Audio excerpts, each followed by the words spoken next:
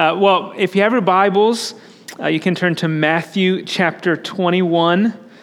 Matthew chapter 21.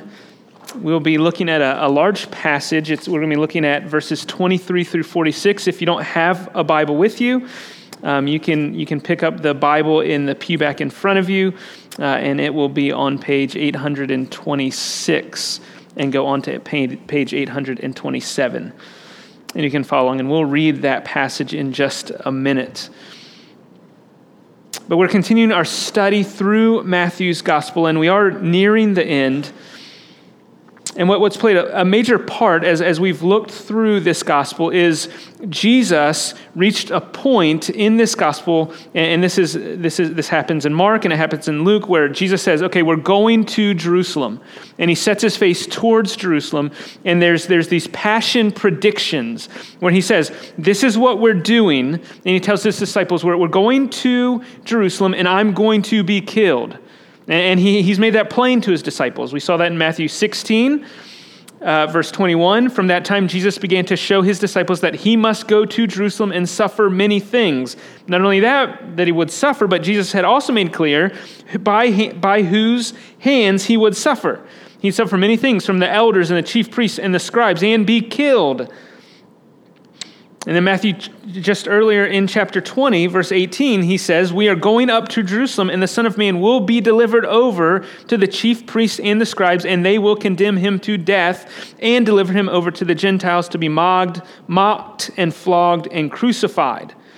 And so we know, as we've been following this gospel, we know what's going to happen. We know where he's going, and we know what's going to happen to him. And so last week we saw Jesus enter the temple. And so now he's now, we know the antagonists, the chief priest and the religious leaders, and so now he's on their home turf. He's in the temple. So he's entered the place where they have authority. He's in the place where they practice their deceitful tactics. He stepped into the temple courts where they feel safe, which is why last week he overturned the tables in the temple and pushed out the money changers. And it sets the stage. Last week was the beginning of this section in Matthew's gospel. We're going to see controversy after controversy after controversy between Jesus and the religious leaders. And so this is going to run all the way through chapter 21, 22, 23. And at the end of chapter 23, it's going to culminate this tension between Jesus and the Pharisees with these 7 woes that he pronounces, and then he laments over Jerusalem. And so this tension, this animosity between Jesus and the religious leaders it's going to begin its climax here. And so this morning, we're going to see Jesus continue to be rejected by his opponents. These opponents, these religious leaders, are going to perpetually refuse to listen to him. And their obstinance is going to take center stage in our passage this morning. So let's look at this passage together. I'll read it and you can follow along. Matthew chapter 21, beginning in verse 23, and I'm going to read through the end of chapter 21. So follow along as I read. "And when he entered the temple, the chief priests and the elders of the people came up to him as he was teaching, and they said, 'By what authority are you doing these things, and who gave you this authority?' And Jesus answered them, 'I also will ask you one question, and if you tell me the answer, then I also will tell you by what authority I do these things.' Verse 25, "The baptism of John, from where did it come? From heaven or from man?" And they discussed it among themselves, saying, 'If we say from heaven, then Jesus will say to us, then why did you not believe him? But if we say from man, we're afraid of the crowd, for they all hold that John was a prophet.' So they answered Jesus, 'We do not know.' And he said to them, 'Neither will I tell you by what authority I do these things.' Jesus continues, verse 28, 'What do you think? A man had 2 sons. And he went to the first, and he said, 'Son, go work in the vineyard today.' And he answered, 'I will not.' But afterward he changed his mind, and he went. And he went to the other son and said the same. And the other son answered, 'I go, sir,' but did not go. Which of the 2 did the will of his father?' And they said, 'The first.' Jesus said to him, 'Truly, I say to you, the tax collectors and the prostitutes go into the kingdom of God before you. For John came to you in the way of righteousness, and you did not believe him. But the tax collectors and the prostitutes, they believed him. And even when you saw it, you did not afterward change your minds and believe him. Verse 33, hear another parable. There was a master of a house who planted a vineyard and put a fence around it and dug a winepress in it, and he built a tower and he leased it to tenants. Then he went into another country. When the season for fruit drew near, he sent his servants to the tenants to get his fruit. And the tenants took his servants and beat one, killed another, and stoned another. Again, he sent other servants, more than the first, and they did the same to them. Finally, he sent his son to them, saying, they will respect my son. But when the tenants saw the son, they said to themselves, this is the heir. Come, let us kill him and have his inheritance. And they took him and they threw him out of the vineyard and they killed him. When therefore the owner of this vineyard comes, what will he do to those tenants? Jesus asked. And they said to him, he will put those wretches to a miserable death and let out the vineyard to other tenants who will give him the fruits in their seasons. And Jesus said to them, have you never read in the scriptures, the stone that the builders rejected has become the cornerstone. This was the Lord's doing, and it is marvelous in our eyes. Therefore I tell you, the kingdom of God will be taken away from you and given to a people producing its fruits. And the one who falls on this stone will be broken to pieces, and when it falls on anyone, it will crush him. When the chief priests and the Pharisees heard his parables, they perceived that he was speaking about them. And although they were seeking to arrest him, they feared the crowds because they held him to be a prophet. Let's pray. Let's pray before we look at this passage. Father, as we come to your word, we confess that we need your help to give us understanding, to open our eyes to behold the wonders of your word. We pray that you would incline our hearts to your testimonies. Unite our hearts to fear your name. And as we read specifically this passage, we confess that in many ways we are like the opponents that we find here. In many ways, we confess that we don't want to be like the religious leaders here. And so we ask that you would help us to flee from sin and to listen to Christ and obey him as his people. We labor in vain if you don't help us, and so I pray you would help us this morning. In Jesus' name I pray. Amen. Well, there's three sections. I know this is a long passage, but we'll work through these three sections. So here's the outline if you're taking notes. The title of the sermon is The Rejection of the King's Opponents, because the theme throughout is the rejection of these opponents. So first point, we'll look at verses 23 through 27. We'll see the authority of the king rejected. And then second section, verses 28 through 32, we'll see the will of the Father rejected. And then finally, the last section, the longest section, we'll see the beloved Son rejected. And so the theme throughout is their perpetual rejection of Jesus in all three of these ways. And so let's start there, verses 23 through 27, the authority of the king rejected. So look there at verse 23. So we find Jesus, he enters the temple, and the chief priests and the elders of the people, they come up to him while he was teaching. And they interrupt his teaching. They want to know, by what authority are you doing these things? And who gave you that authority?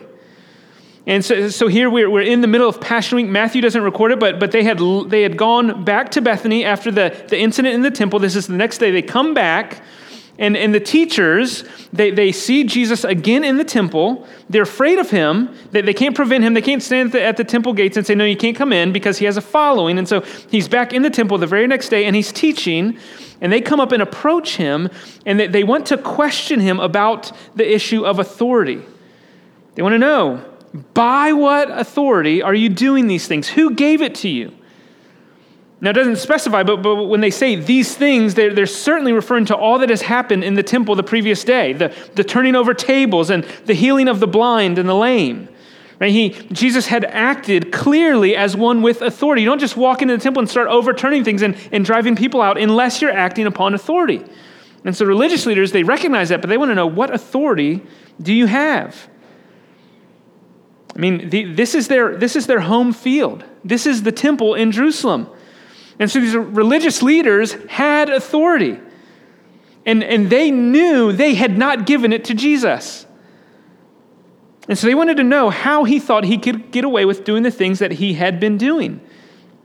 From their perspective, nobody could assume the authority that Jesus has assumed. There had to be some superior person or institution that had given authority that Jesus was acting with. And as we know, these religious leaders, they're not really concerned with the answer, are they? They don't really care by what authority. Their primary concern is arresting Jesus. And so they formulate this question to trap him. You see, if Jesus said any human authority had been given to him, they would say, well, that authority is subject to us. This is the temple. We are the God-given authority in this place, and so you can't do that. Right? That's the response if he answers that it is man who gave him authority. And if he says that God had given him authority, they'd say, well, we know him. And he didn't give that authority to you. You're blaspheming. We're going to arrest you. Right? So it's a trap. There's no right answer in their minds. They're not interested in the truth. They don't care that Jesus had, in fact, been sent by God. Instead, all they're concerned with is how to eliminate him and shut him down. And so I assume there's a tone of arrogance in their question. They think they figured out a way to trap Jesus. But look at verse 24. You can't trap Jesus. They'll learn that. He answered them, verse 24, I also will ask you a question. And if you tell me the answer to my question, then I will tell you the answer to your question. Now, Jesus isn't avoiding the question here. He's not trying to buy some time. It's not what's going on. He's simply following what would have been a common rabbinic practice by answering a question with another question. And that's how there's dialogue happen between rabbis. In fact, Jesus says, well, if you answer the question I'm going to ask you, then I'll answer your question. So he promises to answer the question, but first he issues a question of his own. But he says this because Jesus knows that the very question that he asks contains the answer to their question. We'll see that in a second. In other words, to answer his question, if they answer it, then they will have an answer to their own question as well. So it's a very intentional question from Jesus. So look at what he asked. The question he asked, verse 25. The baptism of John, where did it come from? That's his question. John the Baptist, he practiced a baptism. Where did it come from? Religious leaders, did it come from heaven or from man? Those are the two options that Jesus lays out. Either it was from man, that John made it up, or some other man made it up, or it was from heaven. God himself sent John. Those are the two options that Jesus gives them. Now, we've been through Matthew's gospel. We know where John's baptism came from. All the way back in Matthew chapter 3, John the Baptist was introduced by Matthew as the voice calling out in the wilderness, the one sent by God to prepare the way for the Messiah. John was sent by God to prepare the way for the greater one, the promised Messiah. And so we know that although John was beheaded, he was killed that was recorded in Matthew 14, the reality is that John lived and died having served his purpose as the last and greatest prophet of the Old Covenant. He was sent from God with a baptism that was from God that prepared the way for the salvation of the Messiah. That was John's role, and we know that. And everyone who has followed Jesus into the temple, who's followed him from Galilee down all the way to Bethany and into Jerusalem, all of his followers, they know that. And they believe that about John, that he was sent by God to prepare the way. But these opponents don't believe that at all. They couldn't care less about the mission of John or Jesus, which is why, knowing their perspective on John, Jesus asked this question because this question forces them to deal with John's authority. He asked them a question that would force them to either deny John's legitimate authority and therefore confirm their denial of Jesus and his legitimate authority. And that's his point. They can say, well, it's just from man, or it was from God, and if they affirm it was from God, then they have to therefore affirm by what authority Jesus is acting, because John and Jesus are connected. But let's keep going. Verse 25 continues. He asks the simple question, what's the source of John's baptism? Verse 25 continues, and they discussed it among themselves, saying, if we say from heaven, he will say to us, why then didn't you believe him? But if we say from man, we're afraid of the crowd, for they all hold that John was a prophet. Now, one thing to notice here, did you notice what was absent in their discussion? Did you notice what they didn't seem to be concerned with? They didn't ask, well, what's true? Where is John's baptism from? They don't care about the truth. In their discussion among themselves, their primary concern is damage control or the potential results. They don't consider, well, what's true? Maybe we should ask ourselves, what did John say? What were the signs accompanying John and his ministry? They don't care about the truth. Instead, all they care about is the potential aftermath of both answers. And it's obvious if they answer that his baptism was from heaven, then Jesus would simply say, well, then why didn't you go out and be baptized by him? Why didn't you believe him? For them to acknowledge that John had in fact been sent by God would be to admit that they refused to believe God's messenger. Something that's obviously true to us, but not something these people are willing to publicly admit to. So they can't say it's from heaven, but then they say, well, if we say it's from men, there's a lot of people here in Jerusalem, and there's a lot of these people who are following Jesus who started following Jesus by following John. And if we say it was just from man, well, then all these people are going to be really upset at us because we're going to deny their baptism, their experience. In fact, everyone recognized that John was a prophet. By and large, the crowds in Jerusalem, they went out to John. Back in Matthew chapter 3, this is what Matthew says, then Jerusalem and all Judea and all the region about the Jordan were going out to John and were being baptized by him in the river Jordan, confessing their sins. There's a large group of people that hear and respond to John because if you remember that there was a long period of silence, there were no prophets in Israel. And here we have John stepping on the scene, breaking the silence. And people run out to him and they listen to him. And they heed his advice.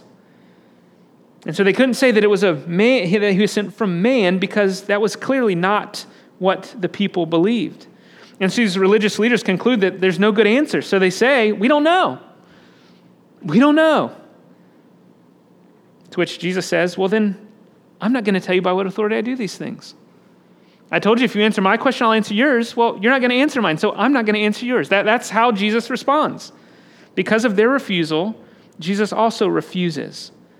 Though we see Jesus asked the question he did because he was so closely identified with John and his ministry, because the sole purpose of John was to point to Jesus, he asked the question because if the religious leaders would have acknowledged the fact that John had been sent by God, then their perspective on Jesus would have been different. They wouldn't ask by what authority, because if they recognized John, they would recognize Jesus. To acknowledge that God had sent John would necessarily lead to acknowledging that God had sent Jesus. What you believe about John determined what you believed about Jesus.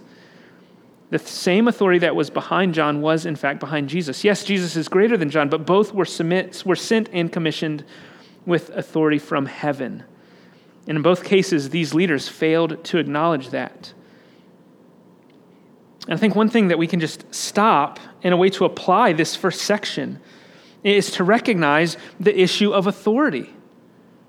By what authority? That's the question the religious leaders ask. And one thing they recognized is that authority plays an essential role in the actions taken by Jesus. They knew that actions are either legitimate or illegitimate depending upon the authority from which the actions proceed. Authority is the issue. And as we've been going through Matthew's gospel, we continue to see the legitimate authority of the Son of God. The authority by which he teaches and heals and confronts. The authority by which he ministers. It's an authority with no legitimate rival or contender. And it's good for us to simply recognize this fact. Jesus has all authority. There's no rival. So when Jesus speaks, we listen. It's easy for us, maybe it's not you, it's easy for me to see these religious leaders who refuse Jesus, who refuse to listen to him and say, well, look how bad they are. What fools. It's easy for me to say that, but can the same not be said about us as followers of Christ? Dear Christian, are you able to say with full confidence that you hear and respond to the clear teachings and commands of Jesus with unceasing, unquestioned obedience? Day after day, are you willing to say that? Is your conscience clean that you hear the authority of your Savior and you follow without issue? Of course, we recognize the authority of Jesus, but do our lives consistently reflect that? I mean, just a few, love your enemies. That's a command from our Savior. How are you doing? Do unto others as you would have them do unto you if you have children. You probably say that daily. But how are you doing with that?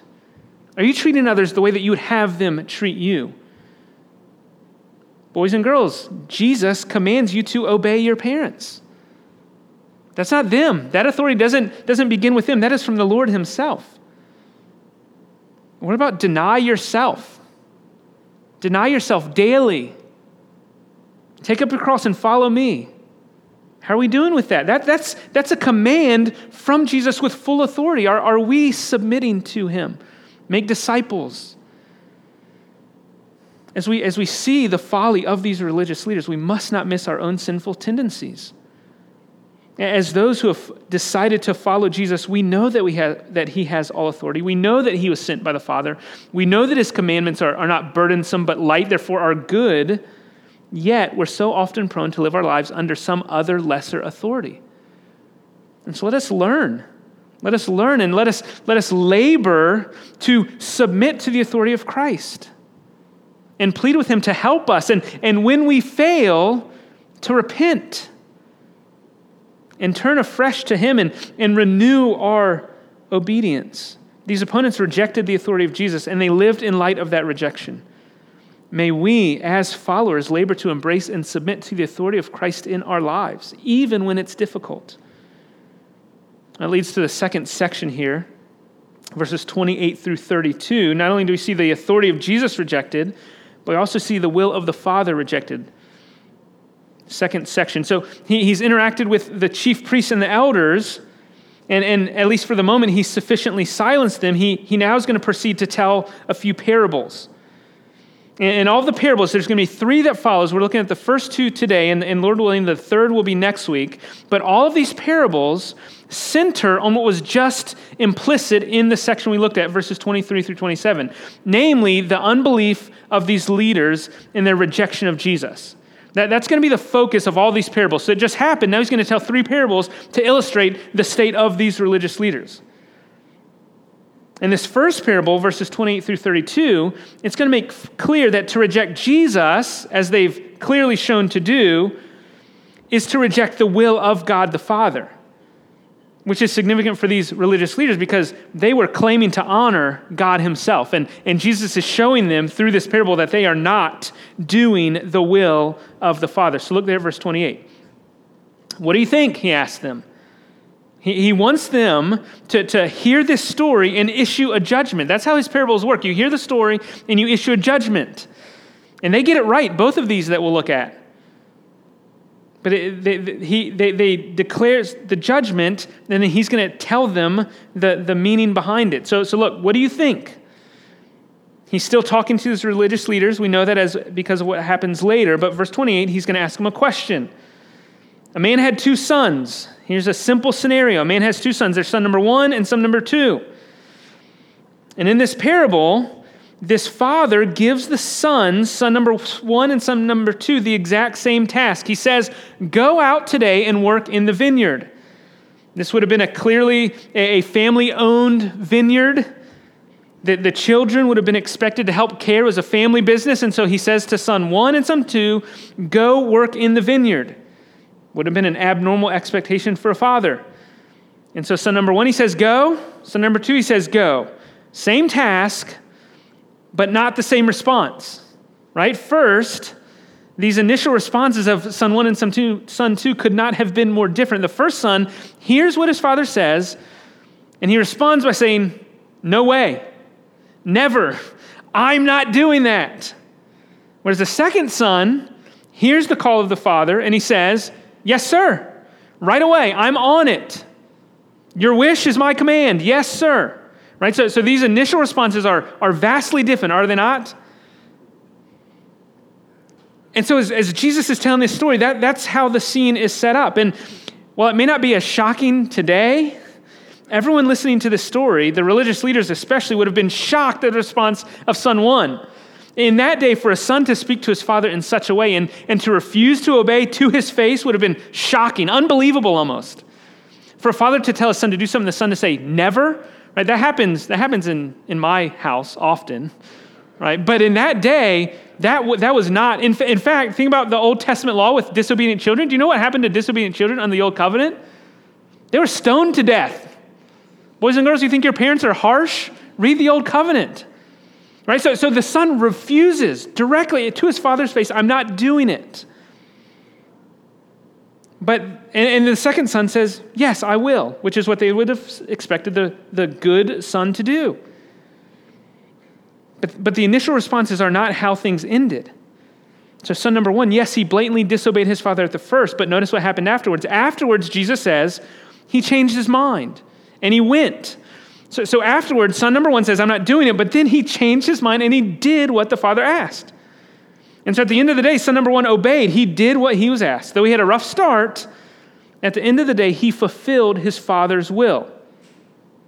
The same cannot be said for son number two. Son number two, though he told his father he would obey, though he paid lip service to the will of his father, at the end of the day, that's all it was. It was only lip service. He said, I go, but he did not go. So son number two did not fulfill his father's will. He said that he would, but he lied. His words were empty. His obedience was incomplete. And in this case, to incompletely obey was to disobey completely. And so not surprisingly, the listeners understand the point of the parable. So Jesus tells this story and he says, which one of these two sons did the will of the father? And they say the first. They know it was the first son because he did obey, which then sets the stage. They judge rightly. And that sets the stage for Jesus to make his point. Notice how he continues. Truly I say to you, tax collectors and prostitutes go into the kingdom of God before you. Now, if you thought the parable was shocking with the disobedient son, this is even more so shocking. Because Jesus here identifies the leaders as son number two. And the one who did the will of the Father, he identifies as the despised tax collectors and prostitutes. And so Jesus says, you religious leaders, you are like the second son. You pay lip service to God, but you don't do what he says. And while that's true of you, the worst of the worst, the downtrodden, the outcast, the plagued in your eyes, the despised tax collectors and prostitutes, they are going to enter the kingdom of heaven ahead of you because they have obeyed. And that's the implicit point of the parable, right? These sinners, they had turned against God for much of their lives, but now, in the coming of Jesus, they had turned back and they'd come to God by coming to Jesus, while these religious officials, in their endeavor to lead this religious life, they had said, we're going to agree to do God's will. But now that Jesus had come, they were found disregarding and rejecting the very will of God, which was to come to the Son. The obvious turning point in both cases is how you respond to Jesus. Jesus is the one who was sent by the Father to establish the kingdom. Thus, to enter the kingdom was to respond to the message of Jesus, to respond to the King. And his ministry throughout this gospel has been filled with tax collectors and prostitutes and blind men and diseased women and poor and neglected and outcasts being received into the kingdom because of the merciful King who calls all people to come to him. And so the point that Jesus is making to these religious leaders is that it doesn't really matter what you say. The most important thing that anyone can do is what you decide about Jesus. It all hinges upon what you think about and how you respond to Jesus. That's why in verse 32, he brings up this issue of John. He says, look, they changed their mind and they responded to John. Now they're responding to me, but you didn't respond to John. And even when you've seen what has happened and now you've seen me, you're not responding. You haven't changed your mind. And so they are outside of the kingdom. This parable is a clear indictment of the religious leaders in their rejection of Jesus. They were guilty of rejecting the will of the Father, which I think we, again, can take a point of application here. To learn from the folly of these religious leaders. And I think the point we learn is that talk is cheap. Talk is cheap. It's easy. It's easy to pay lip service. Right? The folly of these religious leaders continues to shine forth. And I think we ought to be careful not to pharisaical dismiss the folly of these religious leaders as something we can never struggle with. But what we see with these religious leaders, the temple has become a safe place for the unrighteous. The unrighteous who thought that just because they were in the temple, just because they showed up and did the right things, said the right things, looked the part, just because of that, they thought they were safe. And here again, we see the second son saying the right thing, but there's no substance to the second son. There's no substance to what he's saying. We see religious people who love the idea of being religious without actually having any substance underneath the surface. And we should beware of that. I mean, it's one thing to say, I love Jesus. It's one thing to say, I'm following him. And to post Bible verses or to communicate on social media that I'm a Christian. It's easy to do that. And it's one thing to do that, but it's another thing altogether to actually love Jesus and follow him.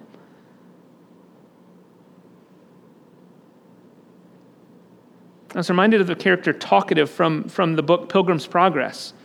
Have you read that book? If you haven't, you should put it on your list and start this afternoon. It's a wonderful Christian classic written by John Bunyan. But in this story, it's an allegory of the Christian life. The main character is Christian. He's on his way to the celestial city. It's a wonderful story.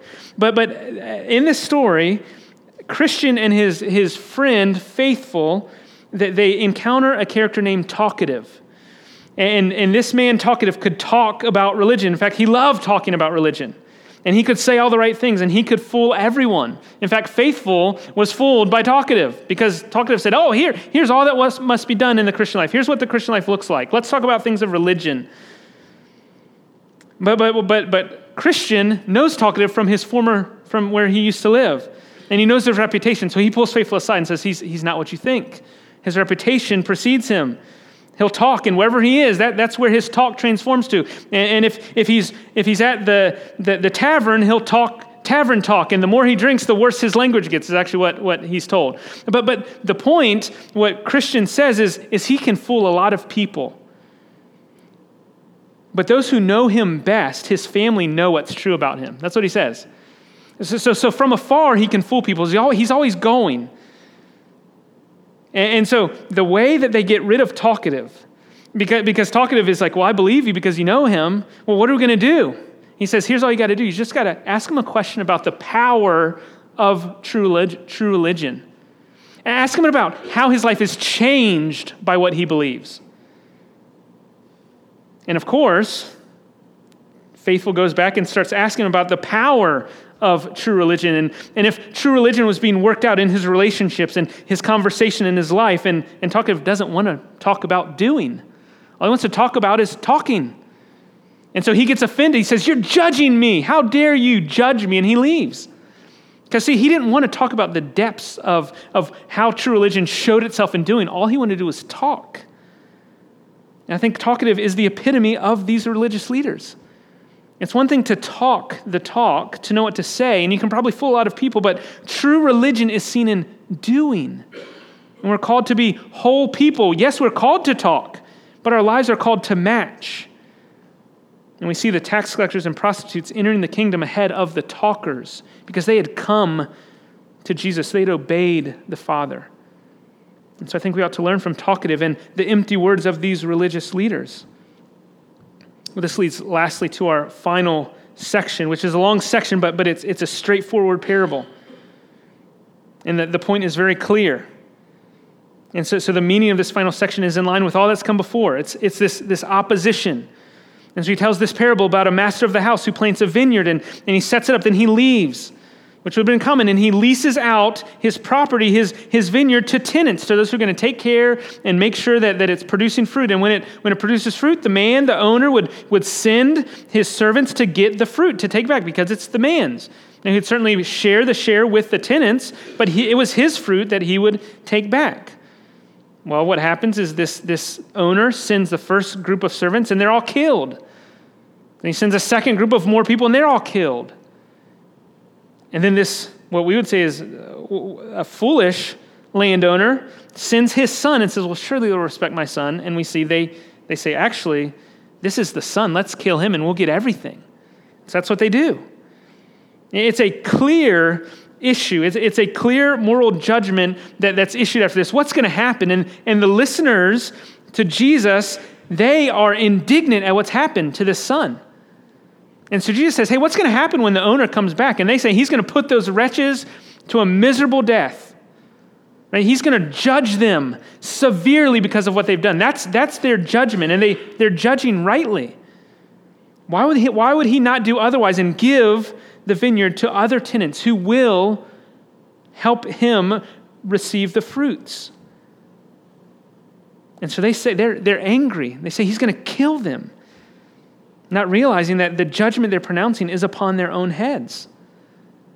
Because recognizing what's going on in Jerusalem, understanding Jesus has come to Jerusalem for the explicit purpose of being killed by these religious leaders, there's no doubt who the characters in this parable represent. So these leaders in the nation of Israel have rejected and killed prophet after prophet. That's part of their reputation, their past. But now, standing before them in their very midst, they have the only begotten Son sent by the Father to save them. And they don't know it yet, but they're going to kill him. They're going to crucify him on a cross by the end of the week. And with that rapidly approaching reality, the judgment pronounced by these religious leaders serves as the sentence that will be rendered upon these leaders in the nation of Israel. They're going to reject the very Son of God. Those he came to save, he was not received by his own, but was murdered by them. And so these religious leaders will be judged for the great evil of not only leading God's people astray, but also for killing the very Messiah that had been sent to save them.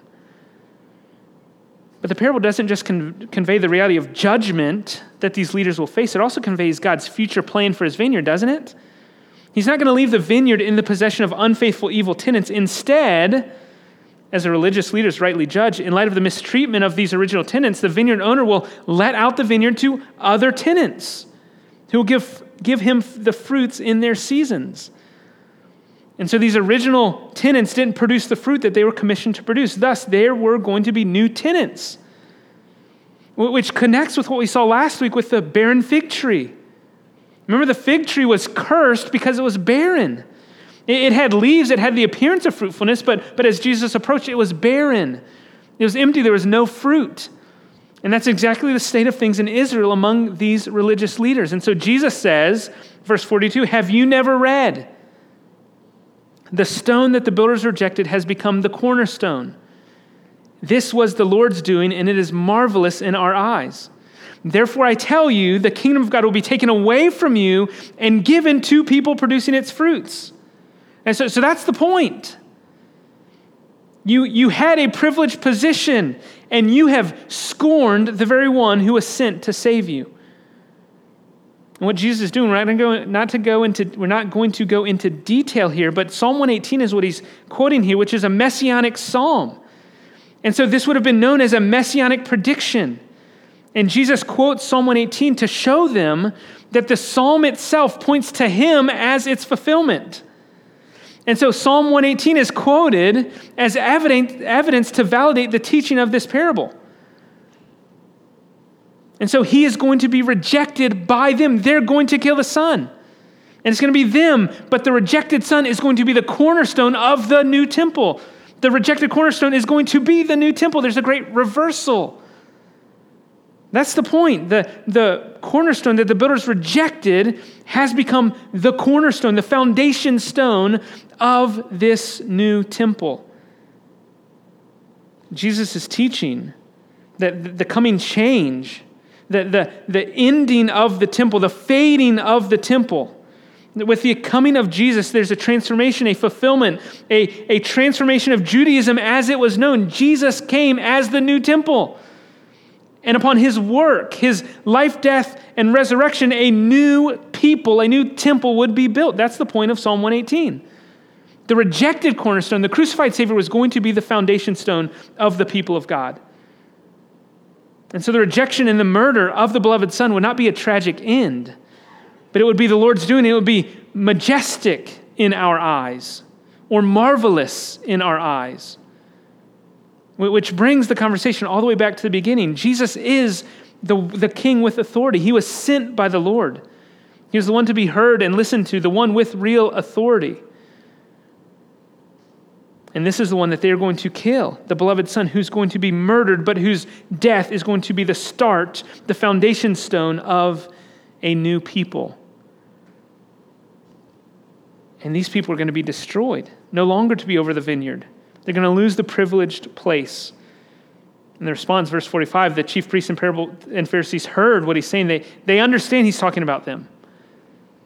And though they want to arrest him, they feared the crowds. Again, what's on display throughout this whole is the Pharisees are afraid of the crowds.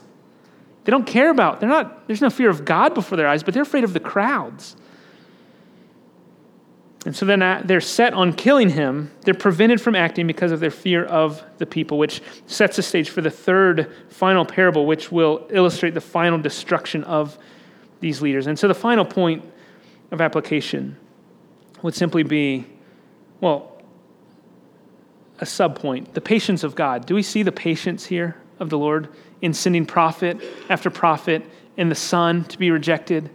We see the patience of God over and over, knowing his Son would be murdered and crucified. The Lord is patient. But the main application, final point here, is the centrality of Jesus. He is the cornerstone.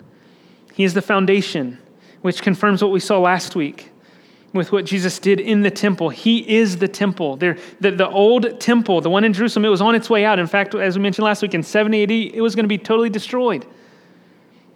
It was out of practice. It was fading in significance. Its purpose was to point to the true temple, which had come in the person of Jesus.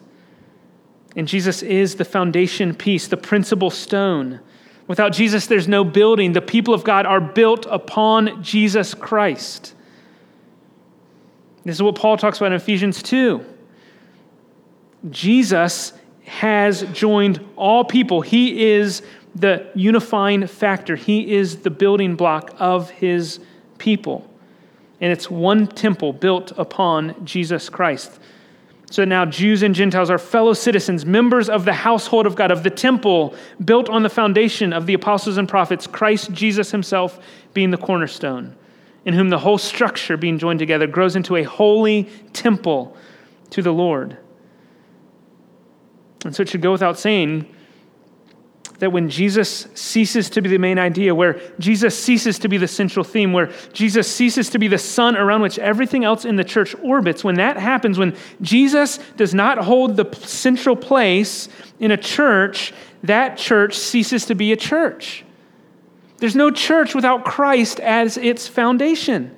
There's no church without Jesus. This should influence how we think about the church. When a church loses the gospel, it is no longer a church. May Christ and his gospel be the foundation of the church that gathers at 335 Fox Hill Road until Jesus comes back. If we lose the gospel, we lose our standing as a church. What are we built upon if not Jesus Christ? So if me or anyone else ever stands from this pulpit and preaches something other than Christ as the cornerstone, remove us. Because when he ceased to be preached from here, a church is on its way to the cemetery. May that never be the case for Fox Hill Road Baptist Church.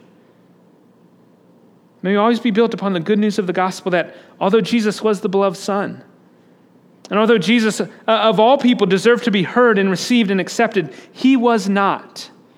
He was rejected. And that tension, the tension between his authority and his rejection, speaks to the character of Jesus and points us to the good news of his gospel. And specifically points us to the gospel because we are like the wicked tenants, friends.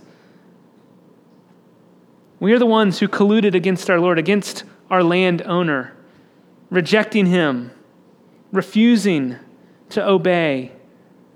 And though he had every right to destroy us, he sent his beloved Son. And he sent that beloved Son while we were still sinners. And that's the good news. The beloved Son was rejected and killed. And because of that, we are welcomed in. And we actually receive the inheritance.